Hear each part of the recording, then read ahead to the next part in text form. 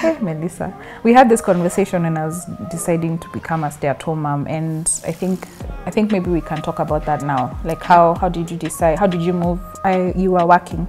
Maybe you can talk about that. How long were you employed, and then how you decided to become, a stay-at-home mom? Okay. So I didn't become a doctor. Yes. I was called to study computer science. Yeah. I had no idea what that was because you know how we used to select. Yes. So I remember I selected medicine, and then I don't remember the rest. Yeah, at least they didn't call you for anthropology. I've had many people saying they've called for weird courses. Well, I was called to Maseno University. Okay. And I remember being so traumatized because the letter said you will arrive at Junior Algunga village. Anyway, so we found a way. You're a city girl. Yes, yes, there's no way. So we found a way to apply, and I got transferred to Nairobi University. Okay. And I started computer science. And I enjoyed it. Okay. So it surprised you? It surprised me. Yeah. It surprised me because I enjoyed discovering that I'm a logical thinker. Okay. Discovering that you can use technology to solve problems. Yeah, and the best part of it is that's where I met my husband. Yay. In campus. So yeah, that was the highlight. Yeah. And so when I finished,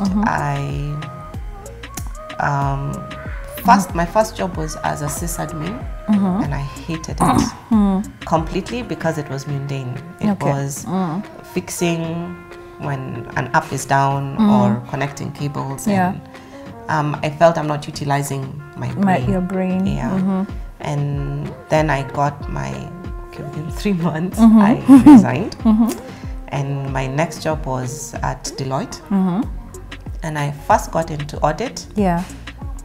Which I struggled with because my background is IT. IT, yeah. But audit opened up my mind because I had to understand business processes and it was fun. Yeah. For the year that I was there. And then I moved to IT consulting. And I loved my job. Loved it. I loved the... You liked the flexibility? It wasn't flexible. It wasn't? Okay. No, not at all. Yeah. The hours were long. The work was very challenging. I think that's what I liked about it. I liked that it pushed me. I was always growing. I was always learning. I was always discovering. I loved my workmates. Yeah. Oh, nice. They were fun people. What I didn't like was the politics. I don't know why.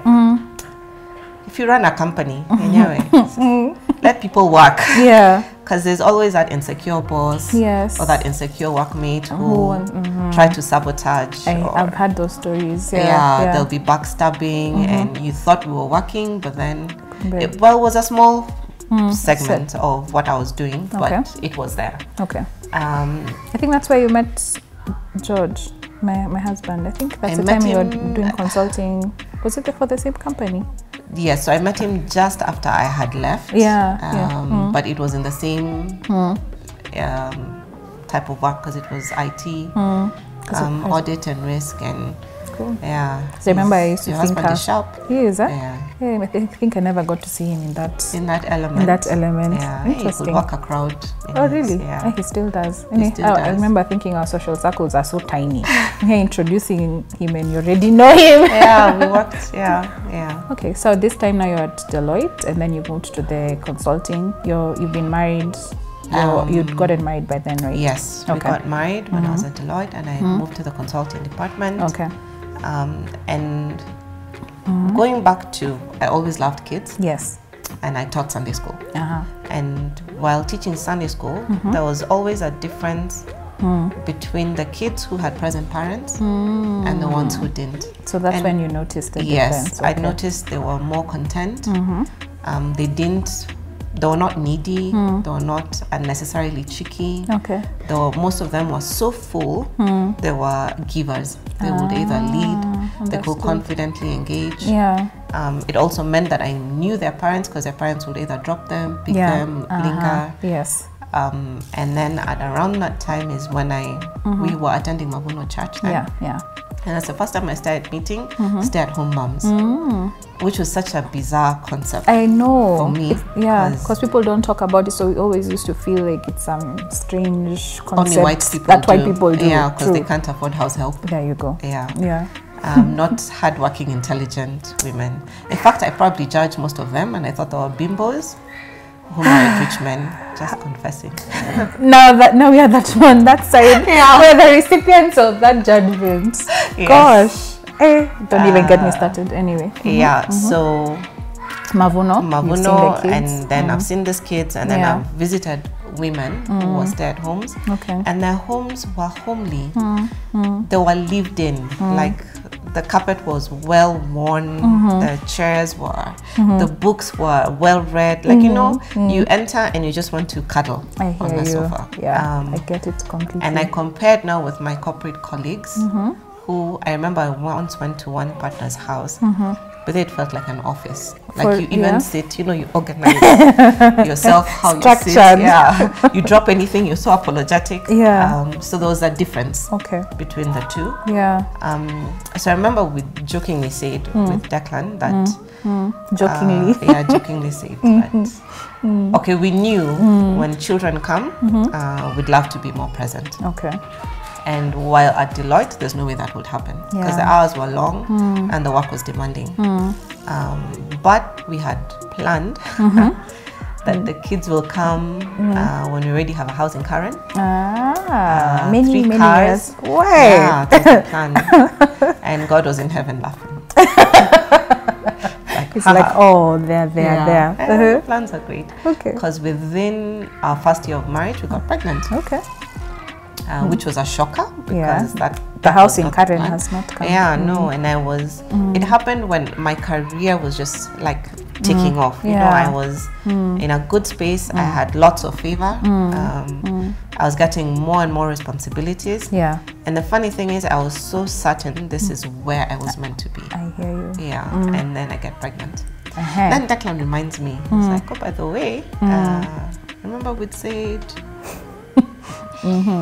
And then now, while being pregnant, the scales fell off because now I started seeing my workmates who were moms and how they will struggle to balance work and being there for their kids. And I remember one of my bosses, lady, very tough woman, when I got married, took me for a lunch date to tell me, now that you're married, don't change.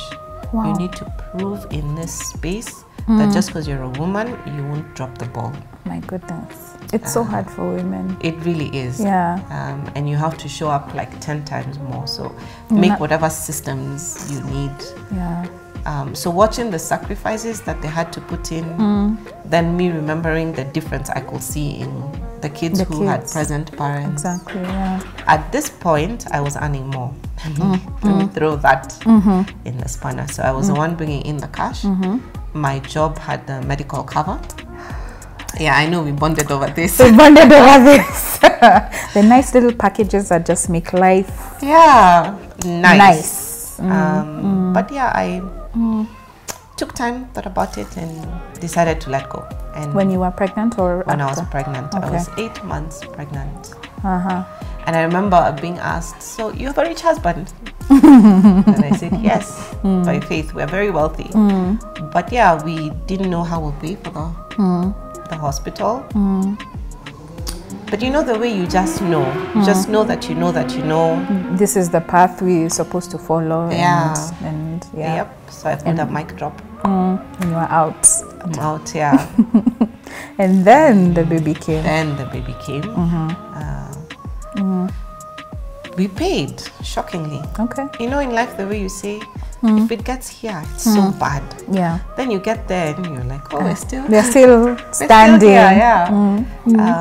And then I remember when I left, my prayer then, still my prayer now, was not to always say, oh yeah, we're from a single income home. Life is hard. Oh yeah. I used to pray, God use me as an example, that others will look and say, okay, if Mel did it, it's possible. Oh my gosh. Can I say something? Because you know, it's and the reason why I wanted you to be the first one in this series is because I say that to myself all the time. If Mel can hack this, then I can. I only have one kid. Yeah, I do. Oh, yeah. I honestly do. Even when we're considering homeschooling, we talked about it with Georgie, and I even spent time with you just to observe and see how you go about it. I'm like, hey, you are an example for sure, and I'm thankful that God brought that, I would call it a prophecy, to fruition, because it has helped so many people in their journey. Yeah, and I know the people who are watching this will also get encouraged. It's true. It's so true. You actually called it was deliberate. You called it forth. I did. Wow.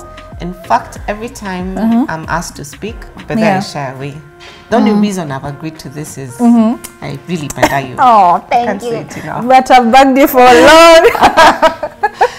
And every time I resist, the scripture that comes to mind is, a city on a hill cannot be hidden. So let your light so shine, that people may see and give your Father in heaven. So that's been my prayer. So that when people see, they won't see Mel, they'll see, okay, God has helped Mel. So the God Mel prays to, you must come through. True.